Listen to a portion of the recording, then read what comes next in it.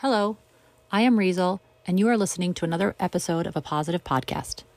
Thank you so much for taking the time to listen and learn. It has been wonderful to hear how much of an impact all these different topics and discussions have had on many of you.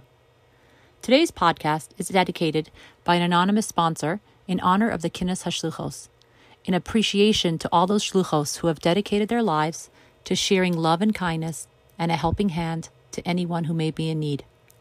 If you'd like to sponsor an episode, please reach out to me through my website, apositivecoach.com, or you can find this address in the show's episode description as well. In today's episode, I have the honor and privilege to speak with Shua Naparstek. Shua's courage and bravery is one of the first things that I noticed. Shua's willingness to share, be vulnerable, and inspire us deeply impacted me, and I'm sure will impact you as well.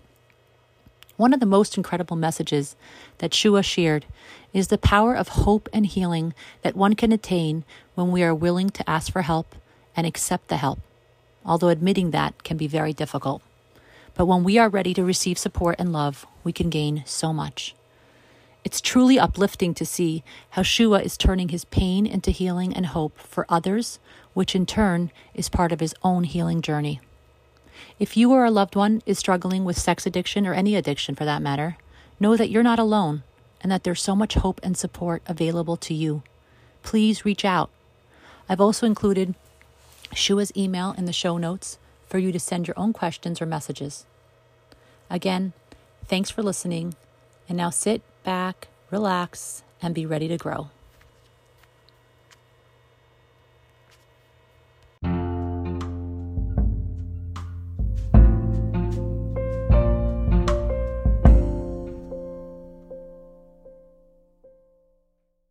Welcome to another podcast.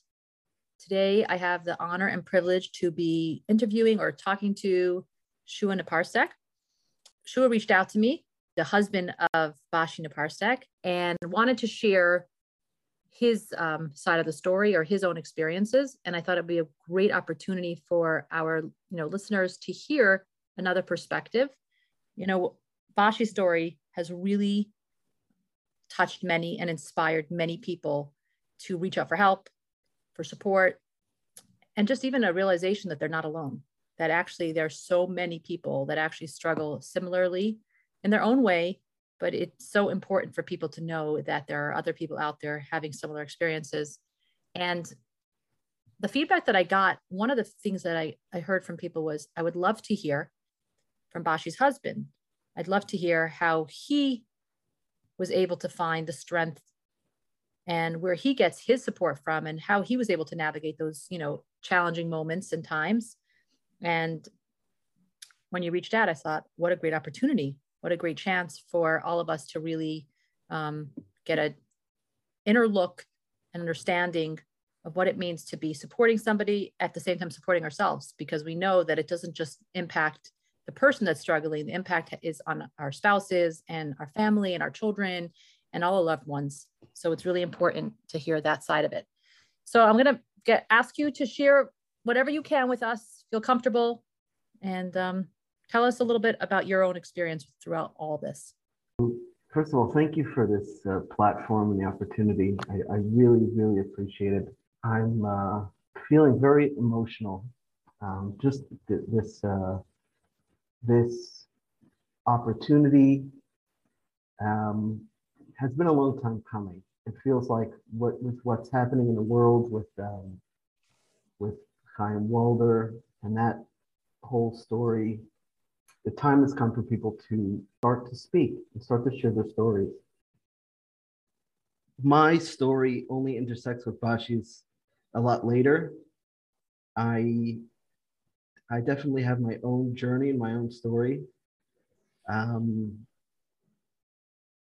think I want to start when I was about 10 years old. At about 10 years old, I had a very happy childhood. My mother is a very, parents are very driven people, very, very upright, amazing, wonderful, And I had a beautiful childhood. At about 10 years old, I became very, very withdrawn inward, lost a lot of my zest for life. And at one point, in the back of a car with a friend, I discovered pornography. And that was the beginning of a very difficult and long journey for me, leading throughout the years of yeshiva into my marriage. And I somehow managed to do the things that people from my community do. I went through the yeshiva system. I got smicha. I checked all the boxes. I was even in kollel, and the entire time struggling with this pornography addiction and a food addiction. And I met Bashi. We got married. A year after our marriage, we went on shlichus to Fort Lauderdale, to Florida. And in Florida, it was a tremendous struggle. Now I can look back and see the positive aspect that even with everything that I was struggling with, I was still able to build what we built there, but it wasn't sustainable. And after about 4 years, we left and moved to Montreal, and we started. I found some jobs. I didn't have a status, so I found whatever jobs I could. Eventually, I was in special ed for a while, and I love that. Loved giving to kids and to helping. And eventually, I was unable to make parnasa with that job, make ends meet, and I went into an administrative job. And I worked out in a warehouse, doing the receivables for a big company. And Bash used to drive me. And one day on our way to work, she mentioned that the kids were getting older. It's their time to be able to go to camp. And when she mentioned the word camp, I broke down. And yeah, and I take the time that you need, Shua. Yeah. A memory came back to me from when I was a child, about 10 years old, and I was raped in camp. Wow. And I think for over 20 years, I dissociated. I couldn't allow myself to remember it. It was just too horrific. And the idea of my kids going to camp brought it back.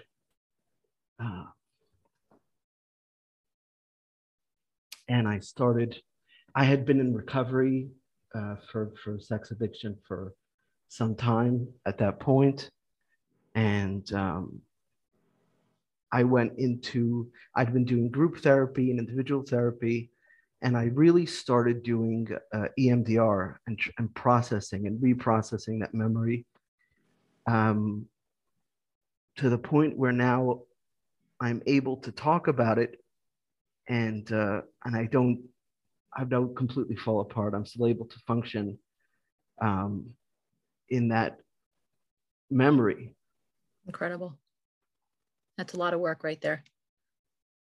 Yeah. To get to that point, that's a huge milestone. I just want to acknowledge that, to come to a point where you're able to even verbalize it. I could see your body language and not fall apart and be present with it and feel all the feelings that come with it. it's a huge accomplishment. Thank you. Yeah. And part of the amazing journey that this has been for me is that where I'm sitting right now as we're doing this interview is in an office in the building where I was a client, and I'm now in an internship to become a social worker, and I'm in the same place, which is really an incredible. I have chills. I have goosebumps just hearing that. An incredible journey. I'm on the team of clinicians with my former therapist, which is just absolutely incredible, wild. So wild. And recently with a story that happened, it just felt like this was the time. The world needs to hear that precious Jewish children's lives are not to be taken for granted. Yeah. So I guess I wanted to get that out of the way early. Yes, I appreciate the honesty and the willingness to share. I think that's extremely powerful, to be comfortable to come on here and to talk about this. There's so much that we're learning today about addiction and recovery from whatever it is that we're using to distract and numb ourselves. And to, like you said, you didn't even have the memory. You had shut it down so deep inside of you. I'm curious if you could tell us a little bit about that process of, from that time, first of all, as a child, how you were able to deal with it, even subconsciously, because now that you're going back in your memories, how you managed to get through that. And then even from the realization that this had happened to you, what did that process look like as well? So I actually remember going through my yearbook, my transcripts from school, because I had to find the school that would accept my smicha as a bachelor's. Right. So I went back and checked through my transcripts, and I actually saw in third grade, first and second grade, Shua is a pleasure to have in class. He's involved. He's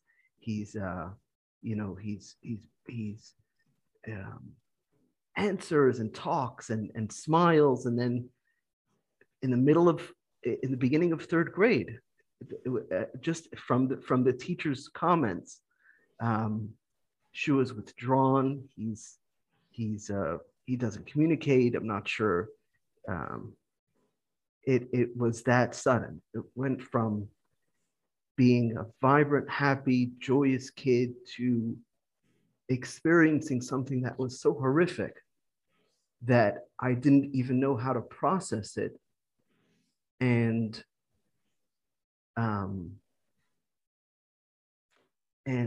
I just completely blanked it out of my memory. And I want to acknowledge the work of my parents, particularly my mother, because, I didn't know what I was going through, and she definitely didn't know what I was going through. And it's every parent's worst nightmare to see a child who's struggling and upset and sad, and to not know how to help the child. And my mother's a very strong woman, powerhouse. She became a lawyer after she switched careers from being a rabbi's wife to marrying off children and bar mitzvahs, and she became a lawyer. So she's an incredible person, and she did everything and anything she could think of to help me. She took me to all sorts of practitioners and therapists, and I remember doing Feldenkrais, and I remember doing karate, and anything she could think of that might boost my self-esteem, might take me out of myself, might help me. And so I give a lot of credit to her for me having been able to get through my childhood. My father as well. My father is always someone who I just looked up to as a very principled person. He went through very difficult challenges, and he always kept an incredible moral compass. No matter what was going on around, he stayed on his truth. He stuck to his truth, even when things were very dark. And that was like a lighthouse for me, that idea that there is an absolute truth and there is good, and sticking to that no matter what was very powerful for me. Yeah. And I don't, to be honest, I'm now starting to get some more memories of my childhood. My kids used to ask me about, what did you do with your siblings? And I didn't remember. I blocked out large parts of my childhood, and now they're starting to come back, and I'm very grateful for that. But it was very painful. It was very, very painful. Even just thinking about having to constantly shut down that memory, medicate myself from the pain, and function in school socially, do tests, anything else. The fact that I was able to get through grade school with what was going on, I really don't know how that happened. Incredible. Did your parents ever ask you if something had happened? Did any of the therapists, anybody in your childhood ever ask you? I don't know if you know, I did an interview with Ellie Nash, and he mentioned that nobody ever asked him. The first person that asked him, he actually told, but they didn't even assume to ask. And I'm curious if, if anybody had asked you that question. So I think there were some signs growing up. There were a couple of troubling incidents that gave some context to what was happening. But I think when I was growing up, it wasn't really part of the conversation. It wasn't really something that I don't know, that happens to us, that we do.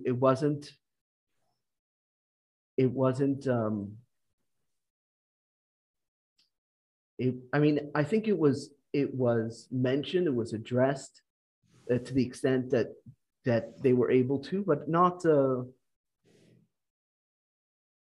the amount of tools and recovery that there's out there now really did not exist to the extent that it did when I was a child. I mean, I'm part of a fellowship, of SA, Sexaholics Anonymous, which is a 12-step program for people struggling with all sorts of sex addiction. And their founder was the creation of this was from an article that was printed by Times in the 90s. So when I was a child, this program wasn't even around. Right. Well, isn't it a take on Alcoholics Anonymous? I mean, similarly, the 12 steps are similar to pretty much the same.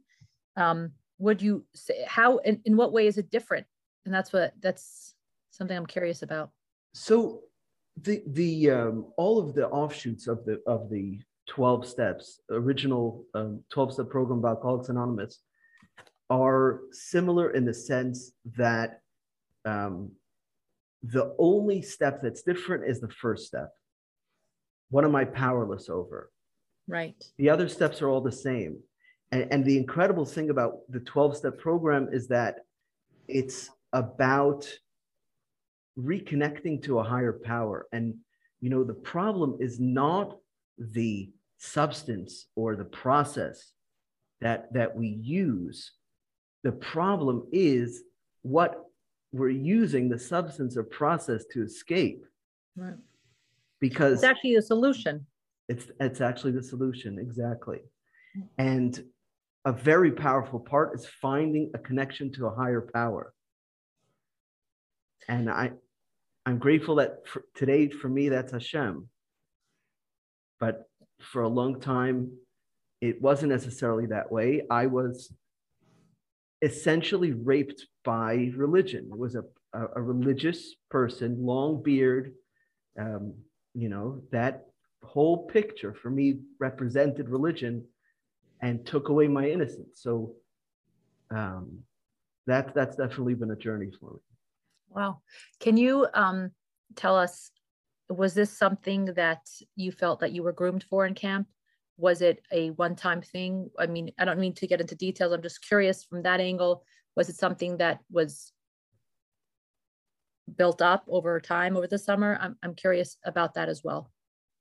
So the interesting thing about dissociation is that I don't get to choose which memories I recover. Right. This is true. I have memories of what happened to me, what was done to me. Okay. I remember wood paneling in an office. I remember that people were there. I don't recall faces, which is why I haven't pressed any charges or done anything. You can't even you don't have a name to that person. No. Wow. That is a very powerful thing, but to learn about, to hear about that dissociation, because that's how powerful it is, that you literally chose to escape it so much that you can't even fully remember it. I'm learning about it more and more now from a therapist standpoint, which is an incredible journey.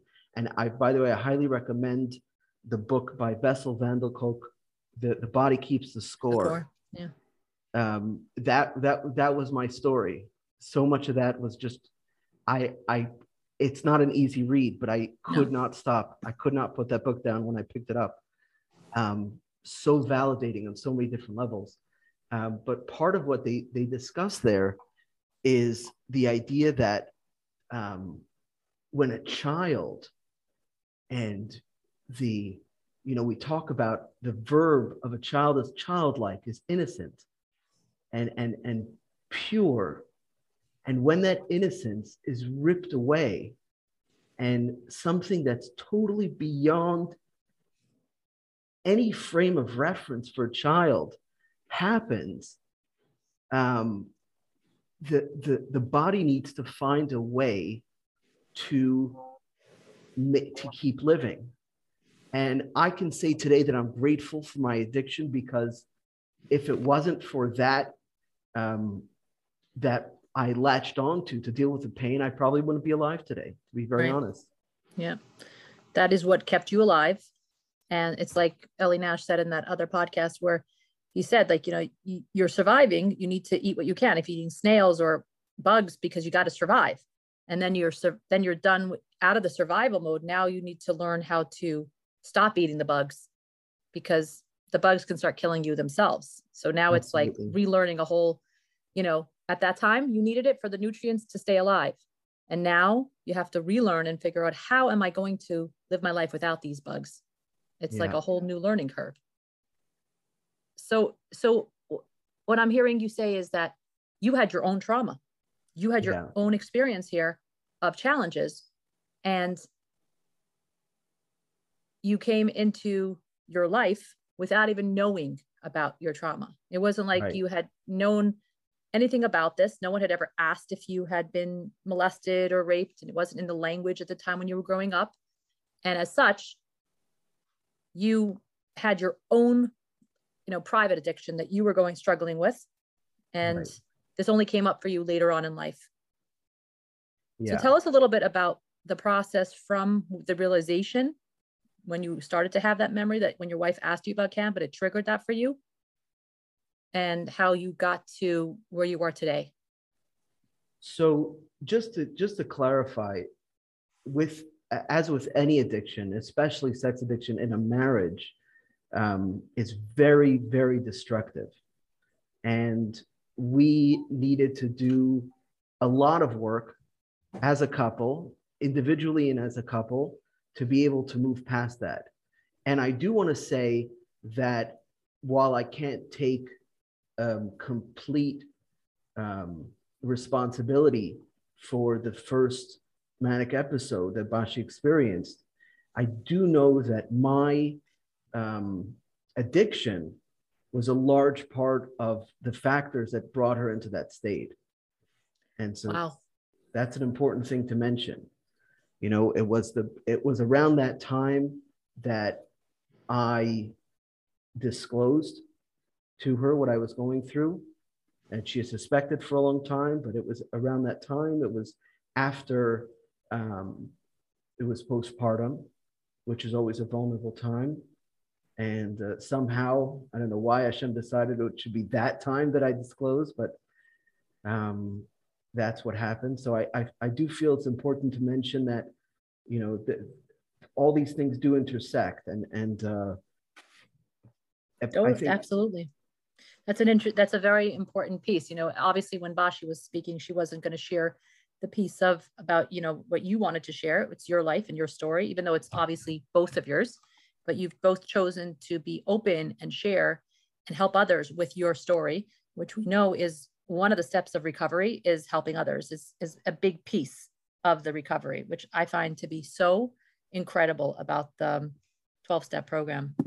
yeah, I'm getting through the big book right now myself, and I'm in the parts of the stories, and I'm having a hard time putting it down. And it's a big book. yeah, So it really is a big book. Yeah, but it's incredible to see that piece of it. From my limited understanding, you know, the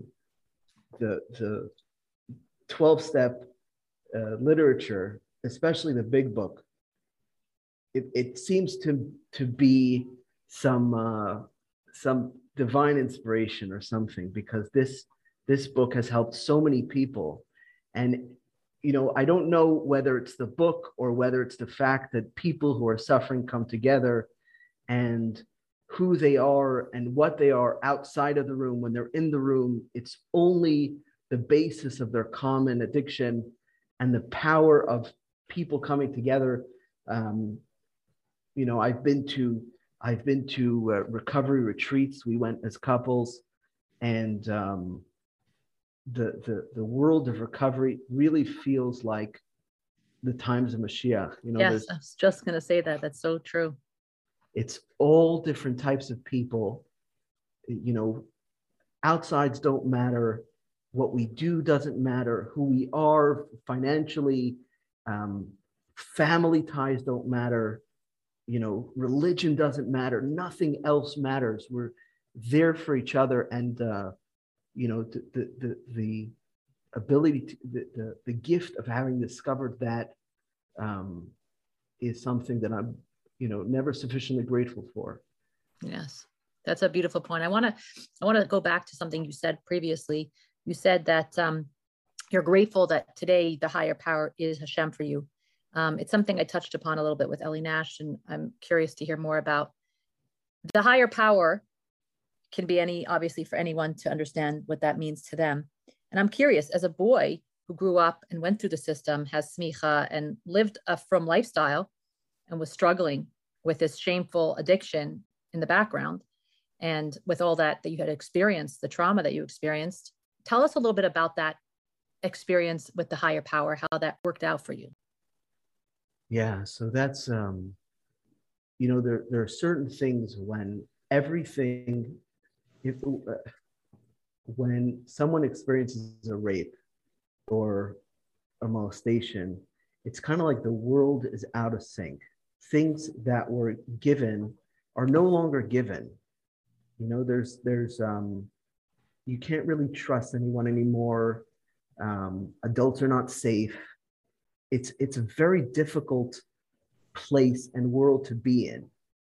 And so in terms of religion, you know, the basis for a child of religion is their role models, really. You know, the parents who, and I'm so grateful for the education that my parents gave me, and for growing up, where we met on Shlichus in Marina Del Rey, you know, the best possible childhood, and really the the idea of giving came, how that's a passion of mine came from there.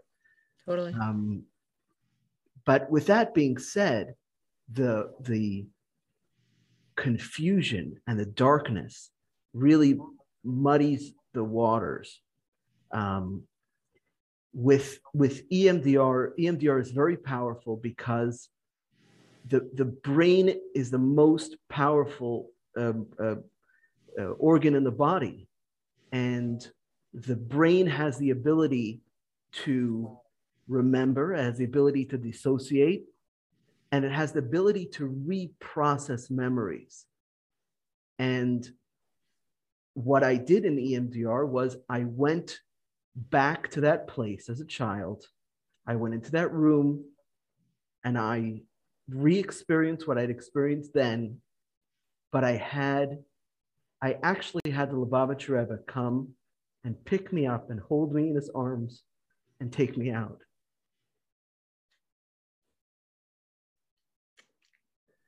That's powerful. Yeah. And, going through and seeing sometimes the dark underside, especially in the field that I'm in now, which I'm honored and blessed to be in the field of helping and being there for people in addiction counseling, which, by the way, I reached out to my supervisor and the bosses here, and they gave their blessing for me to give this interview. So that is beautiful. Yeah, well, that's very much in sync with recovery is sharing. I think a big piece of people don't realize this, but I think so much of what's holding people back from getting help, asking for help, doing the work is the shame that it's going to bring to the family, to the siblings, to the spouses, and as if any of us have control over any of this, as if any of us asked for this. Did we ask to be tested like this? No. And so, but I think if parents only realized, and if people would drop that shame, so much healing can happen. Like, it's the first step of healing. I don't mean you don't have to go and announce it in the streets, but being able to just say it, there's so much freedom that comes from being able to share, especially with others who are in similar situations. So you were saying that for you, having, somebody who took advantage of you and hurt you that in that way was somebody who was part of our religion. That must have been challenging in that piece as well. And yet you're still able to, at this point today, accept your higher power and realize that for you, it's Hashem. So the journey is nowhere near over. It's it's hard for me to say this. I think more than saying that I was raped, it's harder for me to say what I'm about to say, but I have a PTSD reaction when I put on tefillin every day. And that's just part of what I deal with. And putting on tefillin is very, very difficult for me. And sometimes it's easier, sometimes it's harder growing up and knowing that I have a son. And this is something, and I'm so blessed to be who I am in the community that I'm a part of. But this is a reality. Mikvah is a very, very big trigger. I'm very grateful that recently I'm able, and people might not understand how huge this is, but I'm able to go to the mikvah with my son. It's a huge thing. Yeah.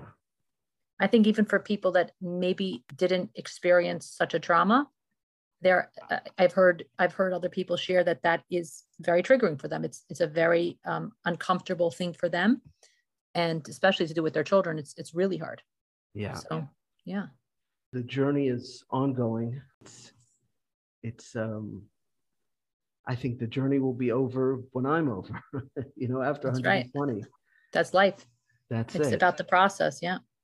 This is true. Just to get back to what you're saying earlier about how the intersection between my addiction and Bashi's,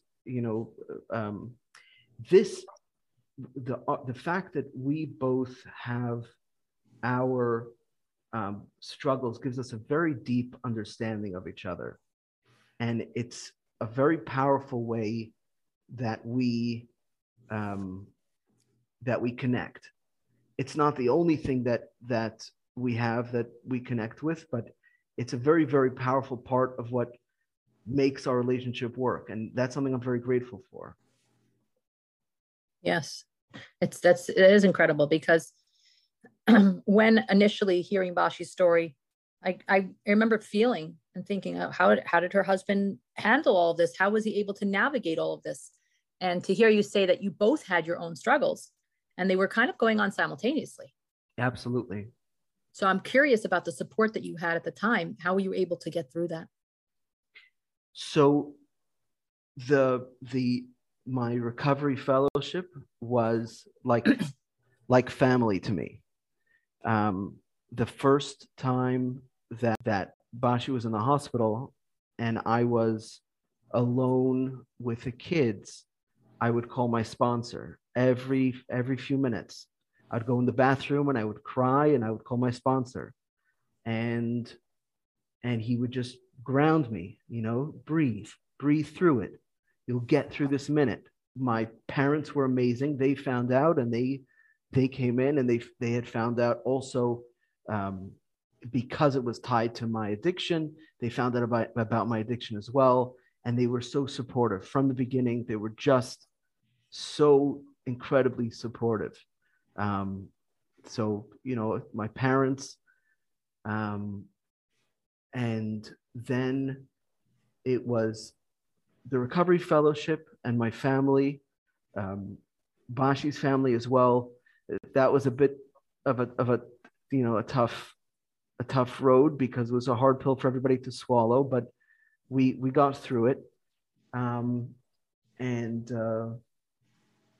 And then I had this administrative job and I lost it because of COVID. And actually, my mother-in-law, right before we found out that she had pancreatic cancer, she found an article an ad in Ami magazine for YU. And she showed it to Bashi, she showed it to me, and she said, "This would be perfect for you." And she encouraged me to attend the open house, and I fell in love. And I read an article that calls it, there's a term, egosyntonic. It means that it meshes with my entire life experience and who I am as a person up until this point. It really feels like something that I'm just privileged and grateful to be able to do. I specifically went through the course without telling any of my my peers or my professors what I struggle with, or what I go through. I did write a paper on a client. It could be real or imaginary, and my client was myself. And I think my professor figured it out. But very grateful to be able to have gone through this experience and be going through this experience just as me, who I am. And then coming through, so after my mother-in-law passed away in the second hospitalization, we decided that there was, it was a journey of just authenticity, being who we are. And so my family and my wife's family all were so supportive and helpful. The community stepped in. We really, people were offering help, and we accepted it, which is one of the hardest things to do. But we asked for help, and we got help, and there's an idea that wounds that you can see are easier to help with, and wounds that you can't are sometimes so much more difficult to deal with, because on the outside everything looks okay. You can't see addiction, you can't see mental illness. You can't see any of these things. And so part of the process is, this is something that Bashi always says, awareness, acceptance, and then action. Yeah. You know, if I have to know who I am and what I'm about, then I can accept it. And once I accept it, I can do something about it. And so that's something that the community was very, very much a part of our recovery. And not even the Chabad community, all the community, the Jewish community in general, just people from all over. And my family, my siblings, and my parents. Incredible. Specifically, the fellowship, as you mentioned, and Bashi mentioned as well, that support that exists within the world of whatever you want to call it, SA or AA or whatever it is incredible. And I feel like it's the secret sauce for mental illness as well.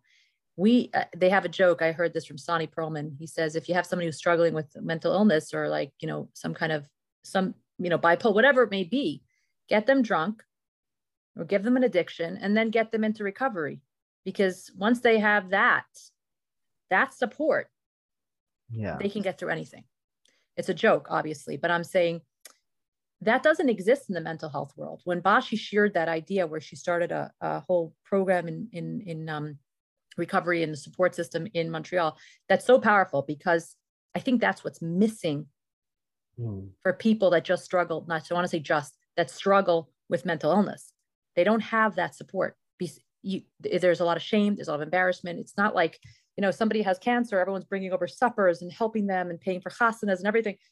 But like you said, when it's something that you can't see, all of a sudden it's not as comfortable. It's not as glamorous. And I think that whole fellowship is the secret to the recovery for every human being. And it's something that we all want and need in our lives. And that's why I think also with regard to you coming on here, being comfortable to share your story. A lot of people, like even with Ellie Nash, who we shared in his TED Talk, he says it's like, my addiction is SA. That's so embarrassing. There's so much shame there. There's in a deeper layer. Like, couldn't I just have had like some kind of, be an alcoholic, be a drug addict? Even that is normaler in some ways in society, when it's really not. We don't ask for our pain that Hashem has given us or the tests that we have. But the fact that you're coming on here and talking about it, and somebody who's listening will be so inspired by that and realize that everybody can ask for help and get help. And like you said, asking for help. It's so difficult. It's so hard. Those words, I need help. They're the hardest words to say and the most powerful words that you can say. Yeah. Two things that came to mind as you're saying that, which that really resonates with me, because that's the essence of my story, is that, it was very helpful for me to realize that everybody needs to be able to give. And as much as I need the help, I'm also providing an opportunity for someone else to be able to give. And giving is so important for the giver as well.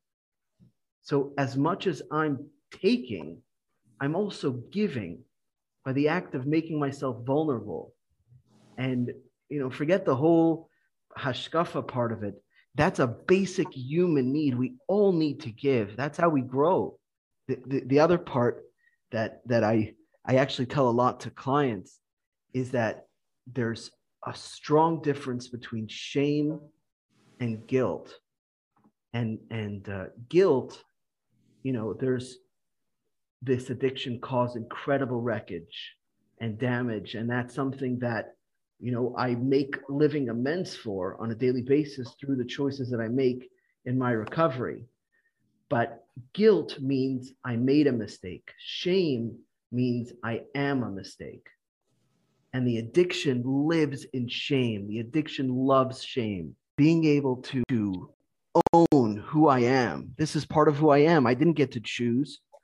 I didn't choose to be raped. I didn't choose to have developed this addiction. I didn't choose, but It's about what I do with what I've been given.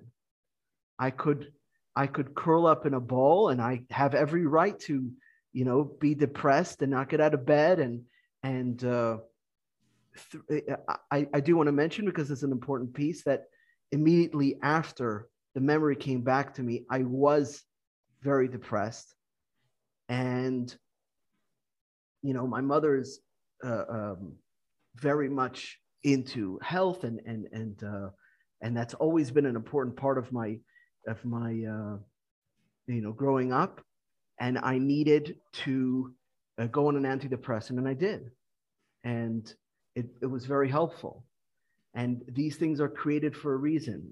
My body did not produce enough serotonin. I couldn't function. And, taking help when it's needed, and then making a choice. So this is my story. So now what? Right. It's a powerful story. Tell us, Shua, what do you do on days that you find that you struggle, when there are days, the moments of challenges, or where you're feeling the urge and you're feeling weak and you're not feeling it at the moment? What do you find to be helpful? So one of the most important things in recovery is the fellowship. And part of the addictive cycle is that, the addiction is something that's against my core beliefs. It's not part of who I am as a person. It's actually the antithesis of who I am as a person and what I believe in. And then when I put myself into that addictive state, it's because of certain triggers, things in the environment, emotions that come up for me. So in my recovery, I recognize those. And there's always that moment of clarity where I have a choice. And in that moment, I can choose to either indulge or to reach out. And reaching out and sharing what's on my mind and on my heart is a fail-safe, a never-fail way to get out of that cycle. So sharing and being there for others and my family. I have 7 incredible children, Kanai Nahara. My incredible wife, who's been, she's been an incredible support, and my best friend, and I'm so lucky to have her in my life, and the Recovery Fellowship, and what I do on a daily basis. I'm so privileged and honored to be able to help people go through these journeys. And I want to say something else, by the way, that people who are listening who might relate to my story might feel like, why me? Or do I need to have some sort of a precipitating factor, some sort of a traumatic event?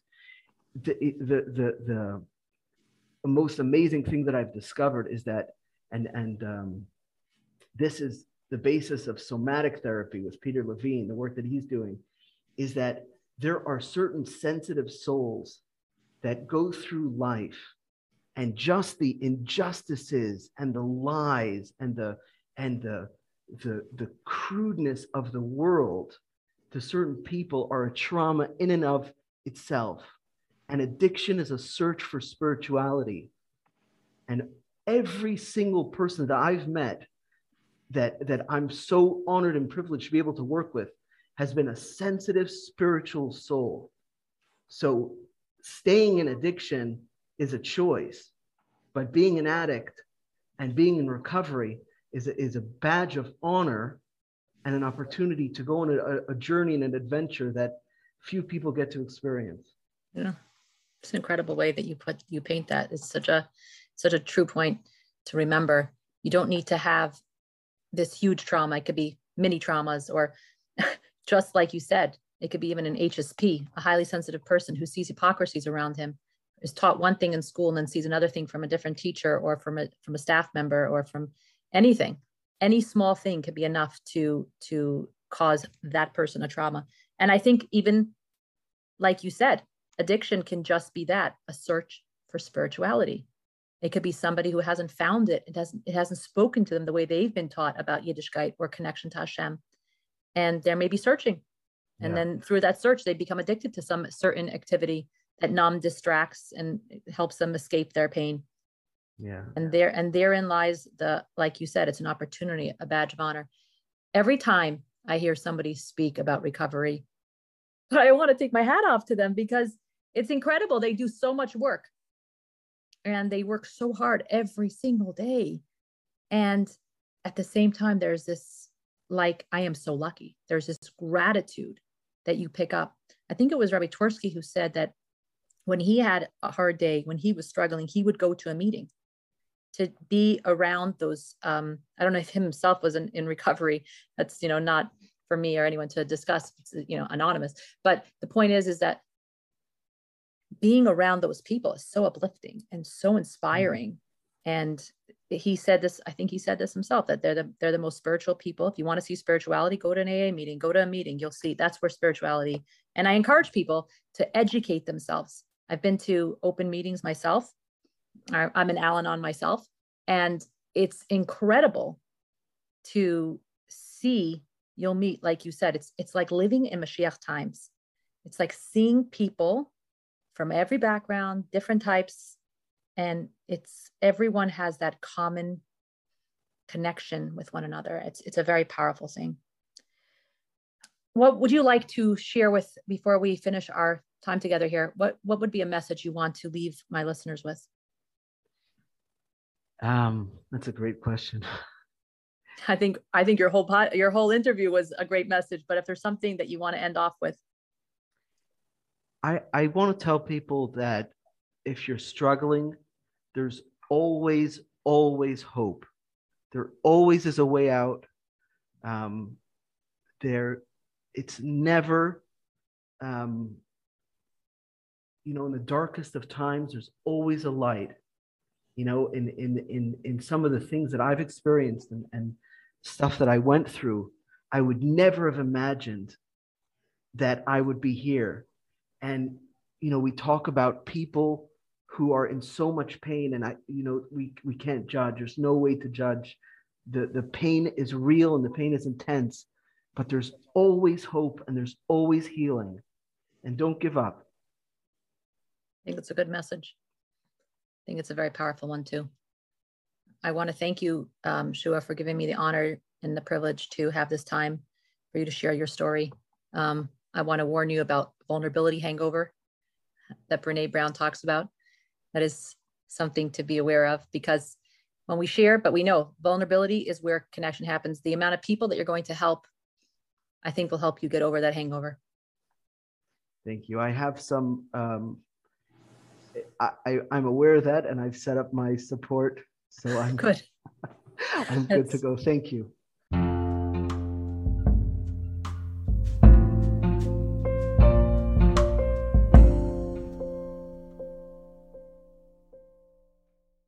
Thank you so much for listening, and I hope you enjoyed it as much as I did. If you are looking to find more information about positive coaching, or to see if positive coaching is a fit for you, or to set up your free consultation, you can reach me at apositivecoach.com or on Instagram at apositivecoach. And if you would like to not miss any of the upcoming episodes, hit the subscribe button and it will let you know when new shows are released. If you could take a moment to leave a rating or a review, it would mean a lot to me and it would help others to find our podcast. Thank you so much for being here, and I'm wishing you a positive day.